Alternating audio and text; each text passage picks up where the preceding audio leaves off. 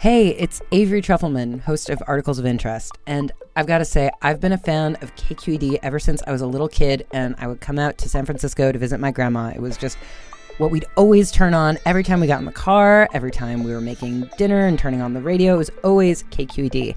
And then over the years, I've become a massive fan of KQED podcasts because this is local reporting at its best. These are answers to questions you've always wanted to know, interviews with exciting, unusual voices, necessary journalism, all told with love and care and artistry. And did you know that a majority of KQED's funding actually comes from members? It's just people like you and me supporting the programs they love, while also getting access to cool events, behind-the-scenes footage, and so much more. If you want to sign up and be a part of this amazing community, visit donate.kqed.org/podcasts to become a member today. That's podcasts with an S. Thank you for listening, and thank you for your support. From KQED. When you think of food and San Francisco, there are probably a few things that come to mind. Sourdough bread from Boudin or Acme Bakery, maybe burritos in the Mission, or dim sum in Chinatown. And then there's chocolate. Of course, I'd heard of Ghirardelli chocolates. Everybody, that's sort of synonymous with San Francisco. Beth Casey moved to San Francisco in the middle of 2020. So I'm a newcomer here, and I'm a geologist. I work for the U.S. Geological Survey. And when she's not collecting sediment cores from the Bering Sea, something she actually did this past summer, she's probably eating chocolate. I'm really into chocolate. I drink a mocha every single morning. And, I feel like there's two kinds of mocha drinkers. There's like people who just like something sweet, and then there's people who really like chocolate. And I'm the chocolate variety. And she noticed San Francisco has a lot of chocolate makers. It's like everything from big chocolate makers like Ghirardelli and Guittard, and then, smaller ones like Dandelion. There's a guy who makes truffles in North Beach, and there's a chocolate cafe in South Park. So I was like, oh my gosh, what's happening in San Francisco? Why are there so many chocolate makers?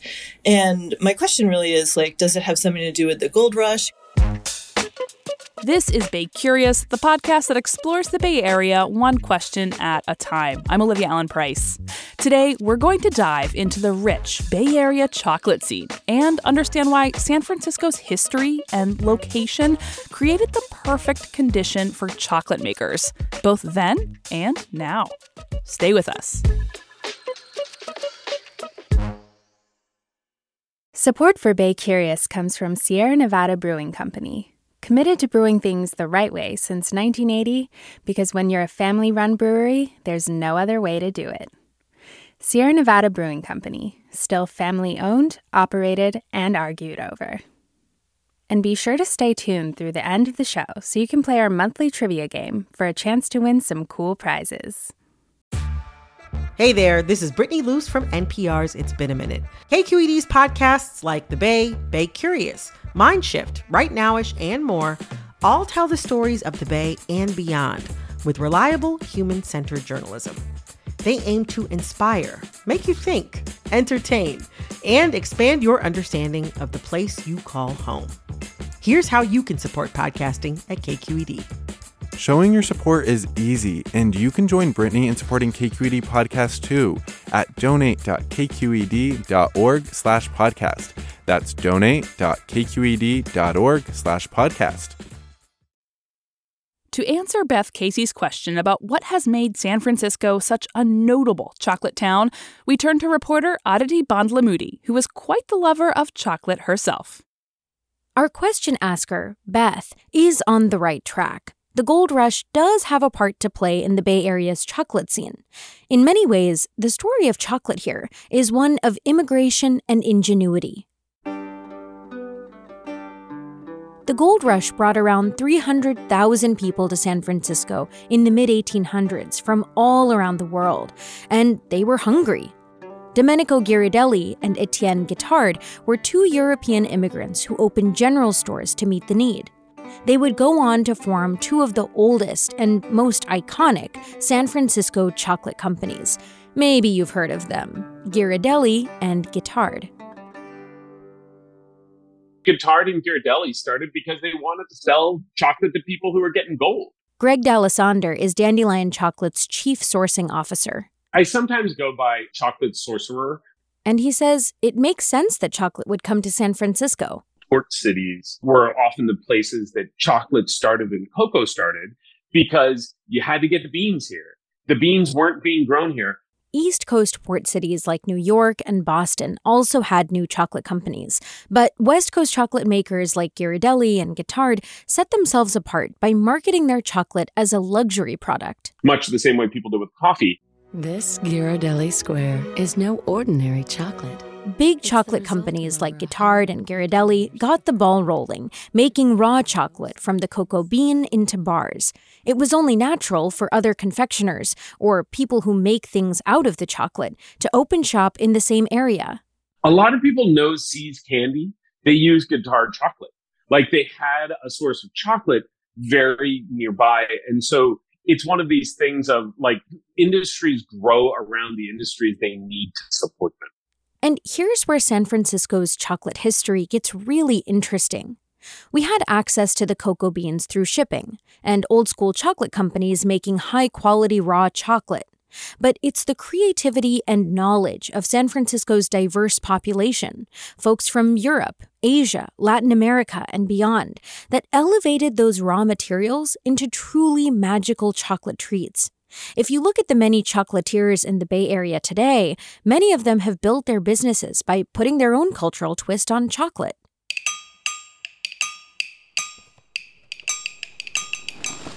I'm standing inside Socola, a chocolate shop in downtown San Francisco.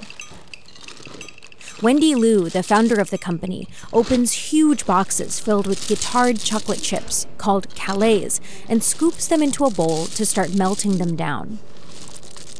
She started Socola in 2001 with her sister Susan. We were teenagers at the time growing up in Santa Rosa. Our parents had a nail salon, so that meant every day after school we'd go there to help out. And of course we really didn't enjoy doing that. We'd rather go across the street to the mall, and the first store in the mall was See's Candies.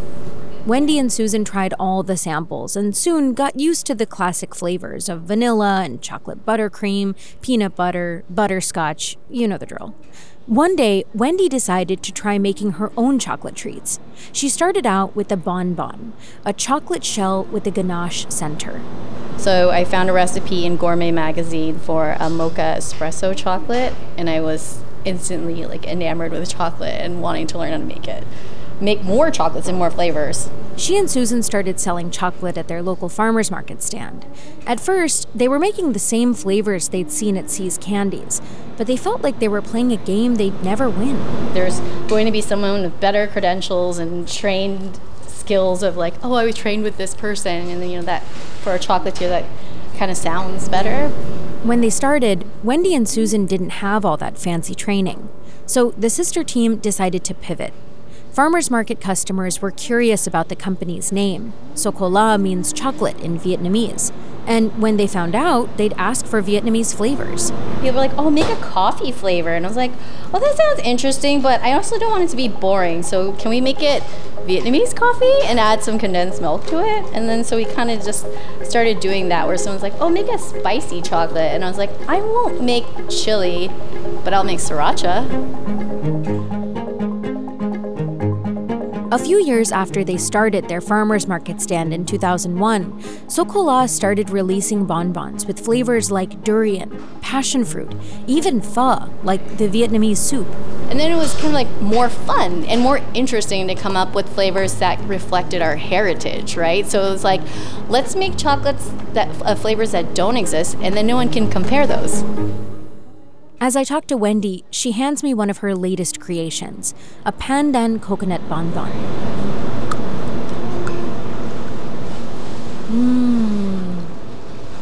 Wow. The pandan is so subtle, and yet it kind of hits you at the end. I can't totally figure out how the chocolate flavors are working. Honestly, it's just sorcery. In 2014, Socola hit a milestone, opening a brick-and-mortar shop in Rincon Hill. I feel a lot of happiness representing our heritage and our culture, and that part of the mainstream chocolate now. And before then, there were no other Vietnamese chocolatiers. San Francisco's early chocolate makers were predominantly from European countries, but that's slowly changing as pioneers like Wendy and Susan at Chocolat paved the way for more experimentation. In the last decades, the Bay Area has seen an explosion of new chocolatiers of color, many of them women, who are boldly playing with flavors in these bite-sized, edible pieces of art. This is toffee and black sesame and dark chocolate, just in the shape of a dragon for the Lunar New Year. That's Kimberly Yang, a Taiwanese-American chocolatier based in San Rafael. She owns the company Formosa Chocolates. Formosa is the old name for Taiwan. When the Portuguese sailors first saw it, the coastline, they said it was a beautiful island. Kimberly grew up in Oklahoma and, like so many first-generation immigrants, struggled to claim her cultural identity in such a different place. I didn't have a lot of Taiwanese friends, let alone Asian friends. She became a psychiatrist and moved to the Bay Area for a job with Kaiser. When I moved to the Bay Area, I just started to notice more of this community.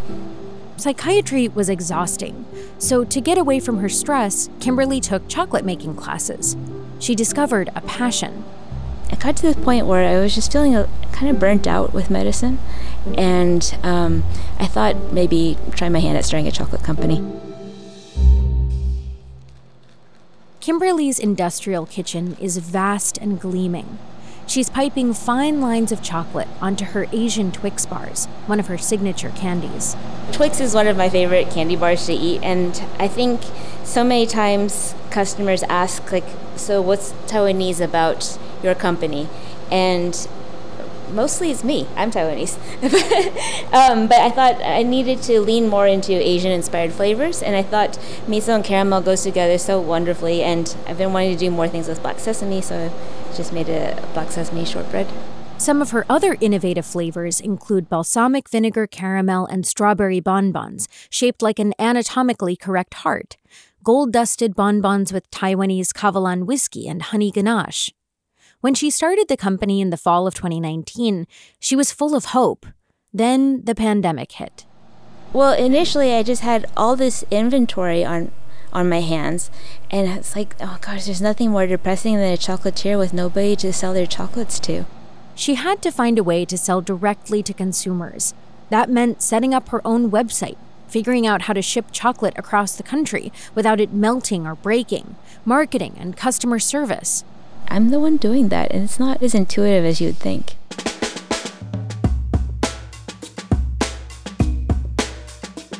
But eventually, Kimberly found a rhythm. She became known for her limited edition Lunar New Year boxes. The Michelin Guide featured Formosa chocolates, and Bon Appetit magazine included them in a list of the best chocolates to buy online. Kimberly must have been doing something right, because last year, the State Department asked her to make chocolates for the APEC summit. The order went through, and so we made 3,300 boxes of bonbons for the dignitaries. I don't think I'll ever get such a big order again. That was a lot. I mean, it's good to know that I can handle it. Kimberly plans to keep experimenting. She'd like to try making chocolates that aren't even sweet, but instead play with spicy or umami flavors. And she's confident that in the Bay Area, at least, there will be people who want to try them. She's got her Mid-Autumn Festival mooncake bonbons to prove it. Growing up, I don't think most people knew what mooncakes were. And maybe most people in America don't know what mooncakes are, but people in the Bay Area do.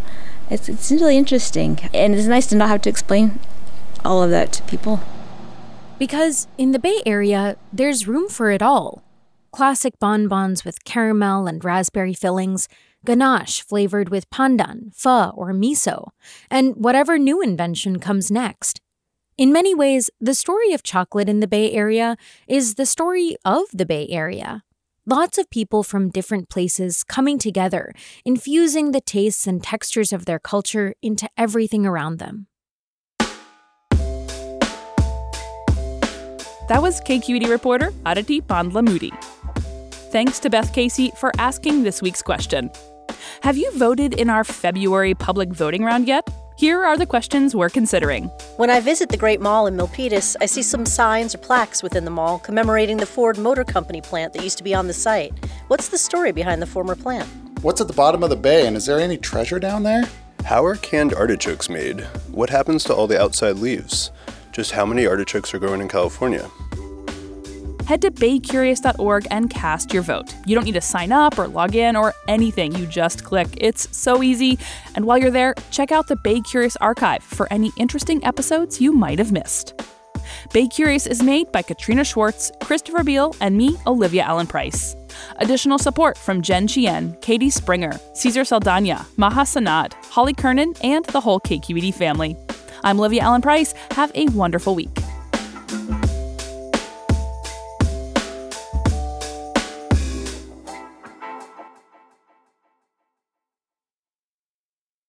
Hi, Bay Curious listeners. Are you ready to play May's Trivia Game? Every month, we read a question here at the end of our episode. You can give us your answers over at our website, kqed.org/baycurious, or just click the link in the episode description. Out of the correct answers, we'll randomly choose one lucky winner to receive a cool prize package with Bay Curious swag and Sierra Nevada goodies. Okay, our question for the month is, the world's longest-running pillow fighting contest was held from 1966 to 2006 in what Bay Area town? Our trivia quiz is made possible by Sierra Nevada Brewing Company. Good luck! Hey there, it's Olivia Allen Price, host of Bay Curious, the podcast. KQED Podcasts wants to thank listeners like you whose support makes this podcast possible. If you want to help us continue to make great content, visit donate.kqed.org/podcasts. That's donate.kqed.org/podcasts. And thanks.